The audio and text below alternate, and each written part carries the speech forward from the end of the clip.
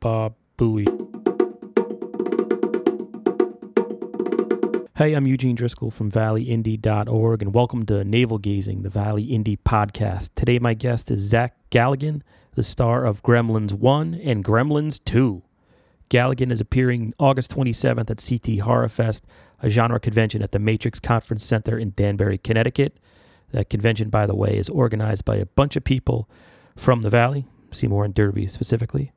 In the interview, Galligan names which horror character he'd most like to get drunk with, why he hated working with Bill Murray back in the day, and what's up with this 1980s renaissance happening with shows such as Stranger Things on Netflix. For more info on the CT Horror Fest, go to cthorror.com. First question I wanted to ask you is going to be weird. I'll just say that in advance, but it's something we like to ask horror actors and fans. Which horror movie character would you most like to get drunk with, and why? That is a very funny question. I think the answer is fairly obvious, although now that I'm thinking about it, maybe it's a tie. Okay. I'd probably like to get drunk with R.J. McCready from The Thing. Right. Why him? Why RJ? Oh, because I think you'd have kind of a fun, cynical, back-and-forth conversation about everything from helicopters to women to dogs to, I don't know, it would just be sort of like a fun, bourbon-drinking, manly man kind of a Scotch conversation, and it would be great. Nice. And then you said it's a tie, so who's the other one there? Oh, probably Father Karras from The Exorcist. The scene in The Exorcist, which I just watched about a week ago, when he's at the bar with the other priest and Ramblin' Man by the Allman Brothers is playing in the background, and he says he lost his safe. Oh, that's right. I think it would be, as long as he wasn't complaining about his mom too much, I'd probably enjoy him because he seemed like a cool guy with being a boxer and kind of I don't know. If I'm going to go and have a beer with someone, it would be nice if they're like a screen tough guy. There you go. Zach, you were a very dark man, just based on those two picks. I'll just editorialize there. And then just if you indulge me for another moment, what horror movie character would you least like to have a drink with?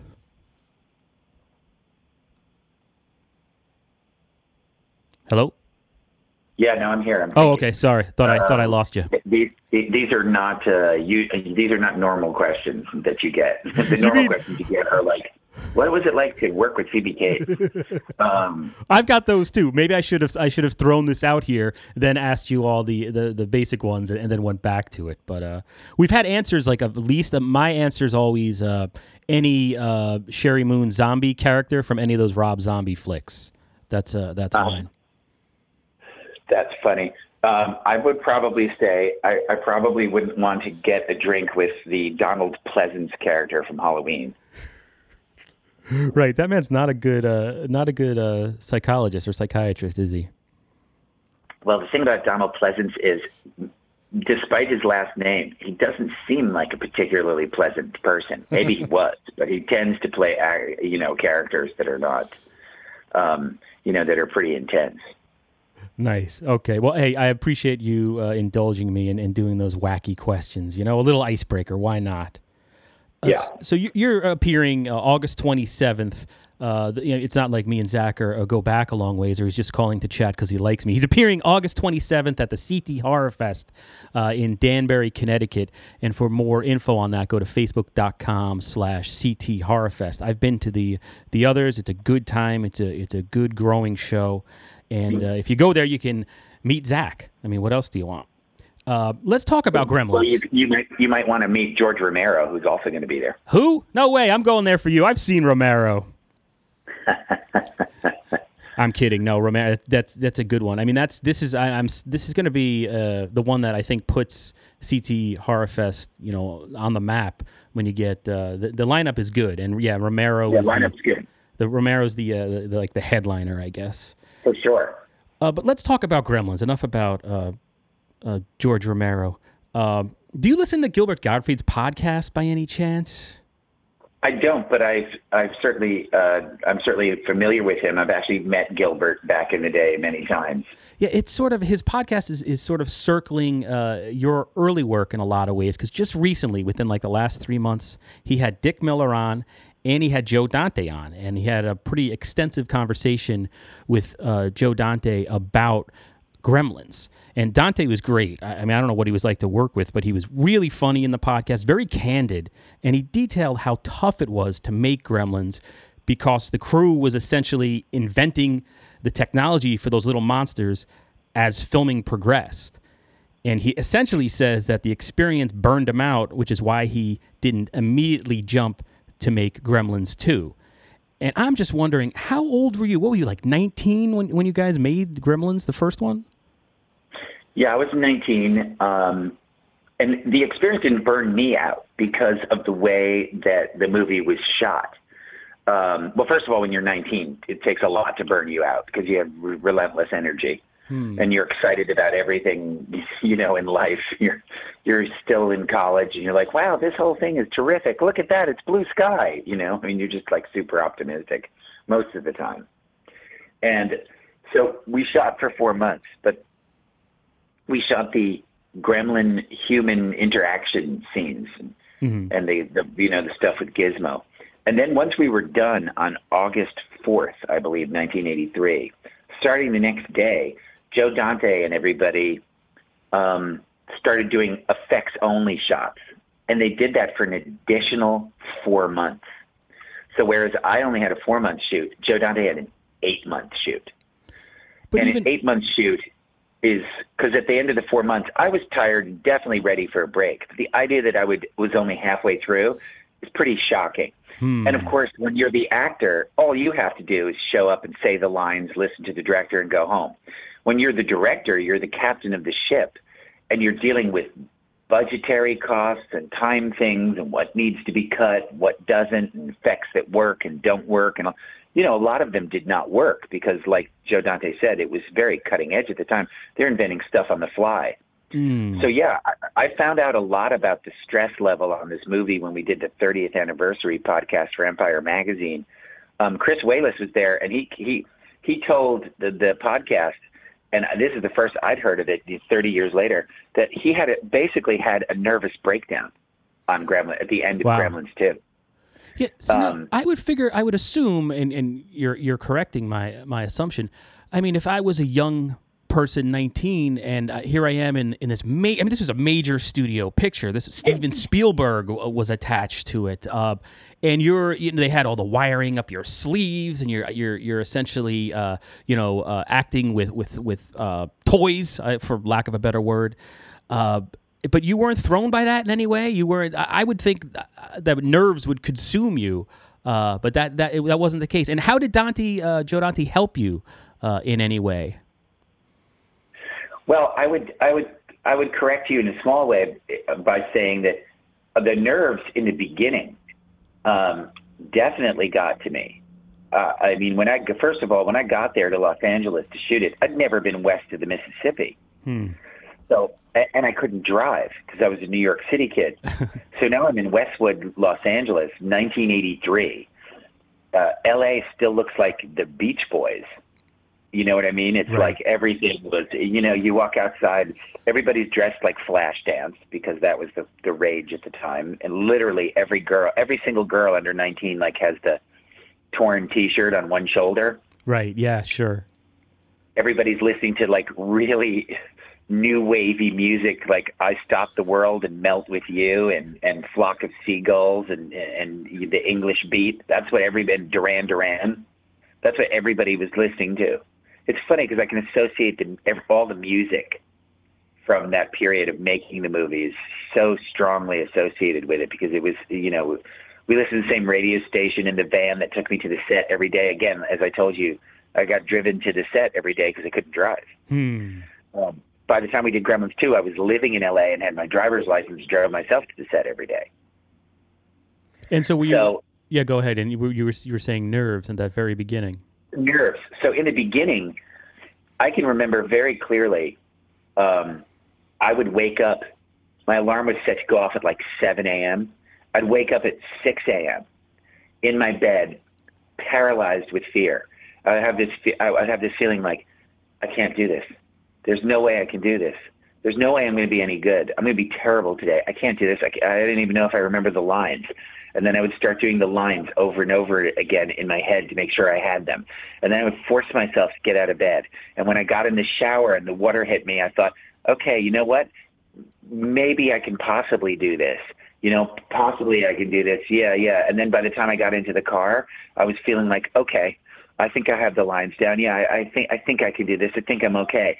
And by the time I got in the makeup chair, I was convincing myself, you know what? I got this, bad boy. I got this. And I did that every morning for probably the first 2 to 3 weeks until finally someone came to me and said, we were looking at the footage and you and Phoebe look great. Everything looks great. We're excited. And, you guys are fine. And I got that pat on the shoulder. And then once I got the pat on the shoulder, I thought, okay, I'm not going to be fired and this isn't going to be a disgrace. And I'm not, it's not going to be something catastrophic and embarrassing. But yeah, I was deep. Why on earth would I be secure? I'd only done one or two things before. I had no track record and no reason to have any confidence. So guess what? I didn't. But you just powered through it. You didn't go for you didn't confide in anybody, any of the other cast members or the director or anything like that? Oh no, I didn't confide in any of the other cast members because my feeling was that they wouldn't understand because they all had more experience than I did. And Phoebe was in Fast Times. The movie came out, was a hit. She and I would go out to a restaurant and everyone was all over her. Nobody knew who I was. Right. So if she was the star, so she was like calm, cool, and collected. She already had a hit under her belt. So what is she nervous about? So what's she going to say if I go, I'm really nervous and scared? What's she going to say? Except either, oh, you'll be fine, which doesn't mean anything, or, yeah, well, it's tough, which will freak me out. So the last thing I wanted her to do was go, well, yeah, you're kind of just doing okay. So I'd step it up a notch. Like I was terrified that she would say something like that after just working with Sean Penn. For God's sake. That's right. So the whole world's in that movie. Yeah. So I didn't say anything to anyone. And what am I going to do? Call my mom? My mom doesn't know anything about acting or show business. So all she would say, you'll be fine, dear, which I knew at the time, of course, meant nothing. So no, it was all just private internal terror until basically I kind of figured out one day that I'd shot so much on the movie that it was almost impossible for them to fire me because it would simply just cost too much. There you go. You had that on your side. Yeah, I was basically like, hey, guess what? I just realized I'm a month in. I don't think there's any conceivable way that after burning through like $3 million that they could fire me and start again from scratch. And Gremlins, I was in 1984, I was 10 years old. I probably saw it when it came out on VHS. I didn't go see it in the theater. But I remember distinctly the controversy. I was sort of a movie junkie even as a kid. Between Gremlins was a subversive little film, and I remember watching it, and you're expecting Steven Spielberg sort of nostalgia, and it has that Steven Spielberg touch, but then it's a dark movie, and it and Indiana Jones and the Temple of Doom are responsible for the PG-13 rating that we have today. I was watching some interviews with you at, I think, various Q&As. Were you surprised what you saw on the screen? Was that what you were expecting when you made the movie?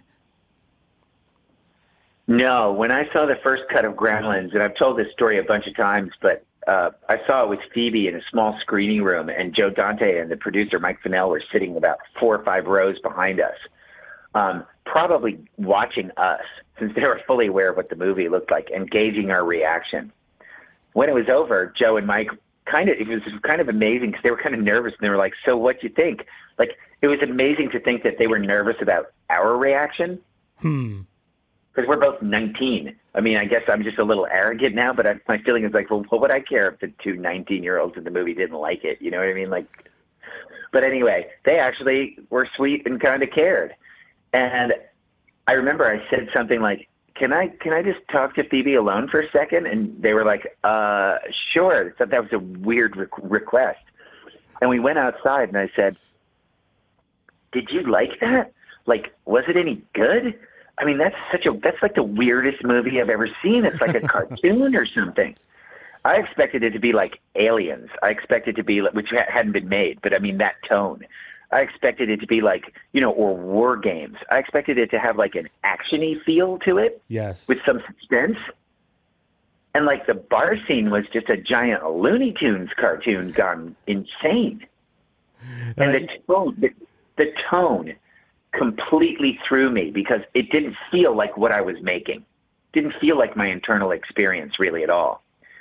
And I go, is it any good? And she was like, I don't know. She's like, I think it might not be that good. I don't know. So I said, well, what do we do? And she's like, well, let's just go back and say that we loved it. What else are we going to do?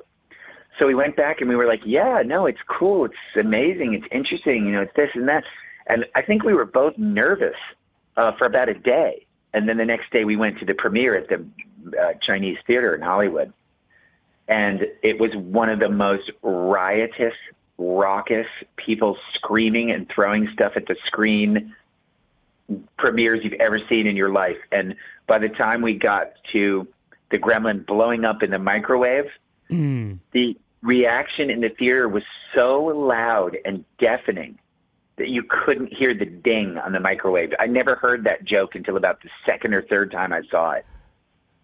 It's very much a Joe Dante film. I mean, it sort of was, I think when it came out, at least from my memory, Spielberg was as popular and as influential as he is now. That's when he was, his career was sort of still rising. It was sort of marketed, from what I remember, as almost a Steven Spielberg film, but it seems like it's very much true to Joe Dante's sort of wackiness. Is that correct? Well, I think one of the reasons why people got upset about it is, if you're really brutally honest, it's a subversive Joe Dante movie, 100%, marketed by Warner Brothers as a cute and cuddly E.T. version number 2, right down to the poster of my hands holding the box. Right. Yeah. Yeah. Young kid, young boy with a pet. But you can tell by my pants and my hands that I'm older than like Henry Thomas and E.T. So it's like teenager with adorable pet. Come on down. It's like E.T. grown up. Fun for the whole family. So everybody raced down, and for 54 minutes, they got exactly what they thought. And just as they relaxed, Joe Dante kicks you in the stomach for the next hour. Yeah, and Dante said that, and this was, again, on that Gilbert Gottfried podcast. I get all my news and information from Gilbert Gottfried's podcast. He said that no one believed in Gremlins. I guess he meant the studio. This was prior to its release. He said that people just didn't get it. Did you sense any of that during filming? It's so funny. I'm just so blissfully positive and unaware. And when we did the 30th anniversary podcast, I was like, I guess I'm the only jerk who thought it was going to be a hit from the beginning. I said, but I'd like to say, go on the record and say, I was correct. There you go. And Dante said that he prefers the sequel, which I think would be maybe surprising to conventional wisdom. But him and Gilbert Gottfried said that they prefer the sequel. Does that surprise you? It doesn't really surprise me that much because my guess is, and what's so interesting is I don't really know that much about the genesis of Gremlins 2, like how Joe Dante got with Charlie Haas and everything like that. But my guess is that Dante had complete control over Gremlins 2. So, therefore, Gremlins 2 is much, much more his sensibility and his vision than Gremlins 1 was. So I can't imagine why he wouldn't like a more complete version of his vision than an incomplete version. But you said you personally prefer that first one. I like the darker tone, and I like it to be. I think the thing that's great about Gremlins is I still think it's one of the greatest examples of tone shifting in a movie. The way it goes from scary to funny, back to scary to funny so effortlessly. People have tried that so many times. It's very, very difficult to do. You can kind of count on one hand the kind of movies that are successful in doing that. I think American Werewolf in London is successful doing that. I think this New Zealand movie Housebound recently was successful in doing that. you can argue that parts of Krampus are successful in doing that. It's a very tough balance to be kind of mean and vicious and then turn around and go, we're just kidding. You know, and the perfect example of that in Gremlins is the very disturbing scene of like the Christmas tree, the gremlin in the Christmas tree, but it seems like a Christmas tree attacking my mother. Right. And like almost kind of oddly like choking her and almost borderline sexually assaulting her. Because like the Christmas tree's like between her legs. It's like very strange and dark. And you're watching this going, what the hell? In a PG movie? It's like crazy. Right. And then all of a sudden I come in, I cut the head off, and you watch the head burning and you sort of have that moment of relief. And then you look and you see the gremlin blow his nose on the curtains. And that's like ridiculous. And it makes you kind of forget and laugh at all the horrific stuff that just happened in a really, really clever way. Very, very difficult to do that in terms of tone. I think it's very easy to make a slapstick comedy like Gremlins 2, like kind of like Mad Magazine. Yeah. But I mean, I think that's an easier thing to do than what Joe did in the first one. That's just my opinion. Yeah, I tend to agree with you. That first Gremlins it's a unique movie, and it's inspired a whole slew of ripoffs, like sort of low budget ones. Let's talk about this '80s renaissance that very much seems to be happening. Particularly in sort of horror movies and the like, the sort of genre picks. You can really notice it in horror. There was Ty West's House of the Devil a few years back. I think it took place in the 80s. More recently, there was this insane telekinetic movie called The Mind's Eye, released like a week ago, very much like Scanners. And, of course, Stranger Things, I'm sorry, on Netflix. Which is just I haven't seen it yet, unfortunately, but I'll probably watch an episode. Yeah, it's really good. I mean, just don't take my word for it, but it's just like hugely entertaining, and it seems to go. It's not. Some of these things almost seem like remakes or they're nostalgia, but Stranger Things really seems to sort of capture the soul of the '80s. Yeah, I strongly recommend it. But do you have any idea? Have you thought about? I mean, you're in one of the most iconic movies of the '80s, Gremlins. What's going on in film or in our culture? Is it just nostalgia? Does this happen all the time, or are the '80s now the new '50s? Are we looking back fondly as the '80s as this innocent time, given everything that's happening in the U.S. and the world? What's happening? Yeah, I think it's the latter. I think the '80s have a certain sweetness to them and a certain lack of viciousness to them that people really yearn for. And I think people get a little tired of cynical culture, that for and I haven't seen it, so I'm not criticizing it, but like, for example, I hear that Suicide Squad is kind of like what they call edgy. Mm. And I think that's great. And there are movies there that are edgy and that are fun, but I think that there's sort of like a certain type of kid that is over edgy, and we never really liked it in the first place, and prefers to be kinder and gentler, to use the '80s George Bush term, first George Bush. The kinder, gentler, sweeter, more innocent thing. And if you look at some of the trends and some of the stuff that's just so ubiquitous, like bad news and terrorism and ISIS and the availability of porn and the weird things that are happening to young kids and the depression and everything, the complexity and the internet and the social media, it's probably super overwhelming. And then they see something like the '80s and they go, wow, that seems so nice and fun and simple. And I think there's a real desire and a yearning to return to what seemed to be simpler times. I mean, I really don't know if they were simpler at the time because you didn't have terrorism, but you had the Cold War, and that was scary. Russia would blow you up. Right, any second. So it may just be, hindsight may just be 2020 and shooting. And what about, I'm going to ask you questions that you always get asked. Just Gremlins 3, there's been tons of talk of a reboot of some kind. Have you heard anything lately about that film? Well, you can kind of guess according to the IMDb page And if you look at the Gremlins 3 IMDb page, you can almost tell. In fact, you can tell this about almost any movie. If you look at the IMDb page and you watch its progress, you can see that first they posted it and they just had Chris Columbus and Steven Spielberg. And then the next change was they hired a writer. And that's where it's stayed.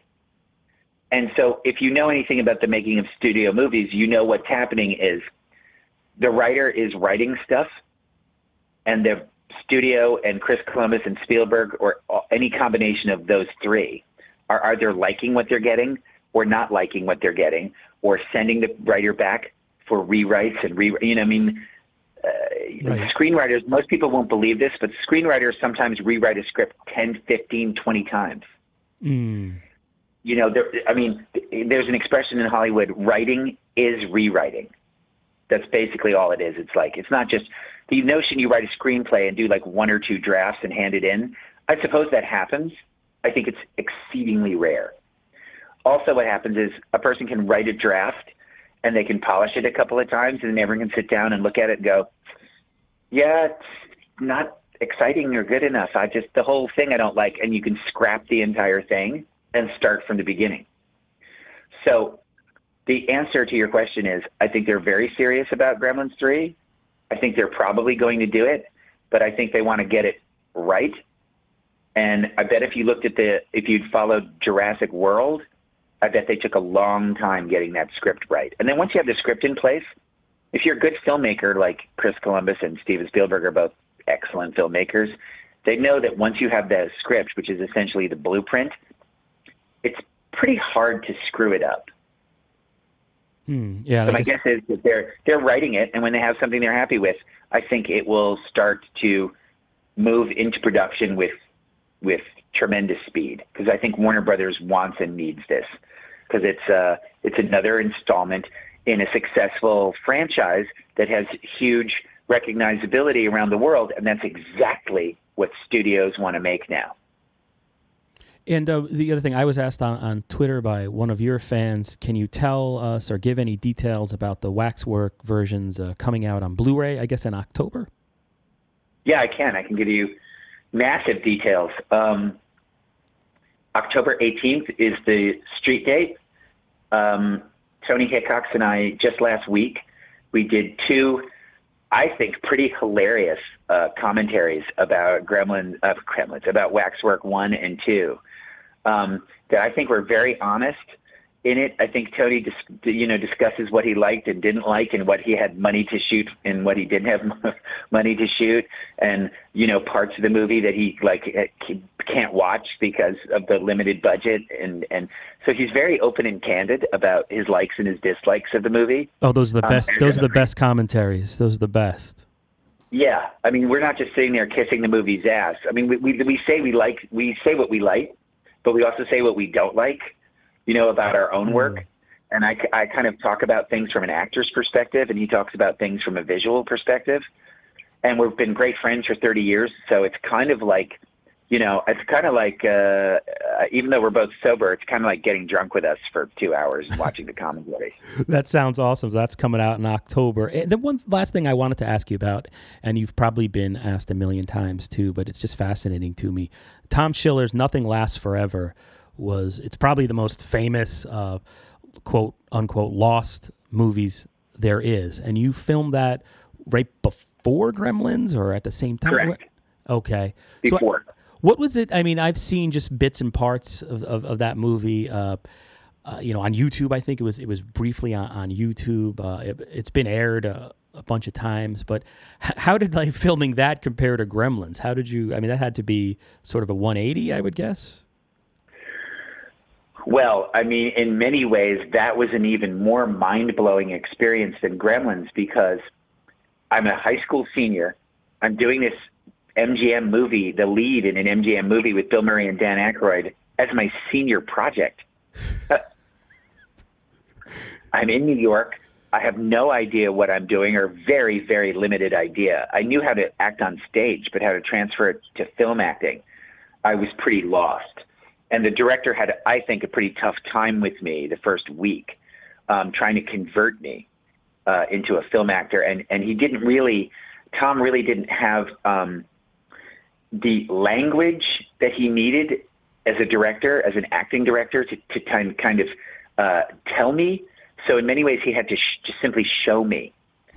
So what we would do is he'd be like, "You can't do it like this. You have to do it like this." And then I would go and try, and he would go, "No, that's not it." And we'd do it again. And finally, I would get it. And I would have to, at 18, have to figure out and translate what he was kind of requiring of me. And then finally he said to me something that really sent the light bulb off. I go, "What about this?" He goes, "No." He goes, "That's wrong." He goes, "You're just making faces." He goes, "How about this?" He goes, "Instead of smiling, in your mind, think of a smile." I said, "What?" He goes, "Just think of someone smiling." So I did. And he pointed to me, he goes, "That's it." He goes, "If you think it, then we see it. Just like a real person who's thinking. So all you have to do when you want to communicate something is think it. Don't do anything with your face." And I went, "Oh, right. Okay." And then I think for the rest of the film, my performance really smoothed out and got a lot better. I can still see the parts where I'm a little clunky in the beginning that obviously we probably maybe should have reshot, but we didn't have the money or the time, as almost nobody ever does. So, but it's pretty seamless. I mean, you'd have to be very, I think you have to be very, very skilled in on-camera technique, in order to get it. I think like Michael Caine could probably be like, "Oh yeah, there you're doing this." And I'd be like, "Yep." And he's like, but most audiences probably wouldn't pick up on that. And for anybody that doesn't know, this was Tom Schiller was sort of born out of the SNL shorts from the original Saturday Night Live in the late 70s, and he made this film, and it was basically, I guess the studio, and I'm not 100% familiar with the backstory, decided it was unreleasable, and it became this sought-after movie. It's got to be, and of course it had, like you said, Bill Murray, Dan Aykroyd, Imogene Coca, even Lawrence Tierney is listed on IMDb as being in this. So you're a kid at that point. Bill Murray, what was that like? Well, this story with me and Bill Murray is told multiple times in just about every interview, but it's still pretty kind of amazing that it happened. Bill at the time was sort of going through a little bit of a methody thing. Where what he thought was, he goes, he thought to himself, we played enemies in the movie. Mm-hmm. And he didn't want to like pal around with me on the set. And then like, he was afraid that if he palled around with me on the set, that a lot of the tension between us would be lost because I was inexperienced. So what he thought, actually rather correctly, was that if he antagonized me about 80% of the time, that I would dislike him intensely. So, but at the same time, he didn't want me to dislike him intensely because at the end he wanted to say, "Hey man, it was great working with you and I hope everything's okay." And, I was just kind of like playing along and whatnot. He didn't really want me to like loathe him. So he would come to the set and he would be like occasionally nice to me, but most of the time he was a dick. And it was actually incredibly heartbreaking because he was one of my idols. And I was like, "Oh my God, Stripes. Oh my God, Meatballs. Oh my God, this and that." And he would do things. My mom would visit the set. He'd antagonize my mom. My sister would visit the set. He'd antagonize my sister. And it was like amazing. And it worked because I hated him by the end of the movie. And then, of course, what's so funny is I went to Columbia, and about a year later, they were shooting Ghostbusters on the Columbia campus. Okay. Now, nobody knew what this was. They just saw a bunch of cameras and this hearse with this weird logo on the side and them wearing these ridiculous suits. Nobody knew what Ghostbusters was. The movie hadn't come out yet. But I knew them. I just worked with them about 8 months ago. So I went up to the barricades and I waved to them, and Aykroyd, who is, arguably the nicest human being in show business, just like this total sweetheart, sees me, and I don't know how he saw me with all the kids and people watching, but I was like waving. I guess I was the only person like really aggressively waving, and the other kids were just staring with their mouth open. So I was waving, and I got his attention, and he taps Murray, and Murray looks, and I can see Murray looking at me squinting, and then I can hear Murray, and he goes, "It's the kid." and Aykroyd waves me over. So I go under the blue police sawhorse, and as I do, the security stops me, because you're not going to let people go under the thing, right? And Murray walks over and goes, "Officer, no, it's okay. He's with us." And I was like, oh my God, one of the great moments of my life.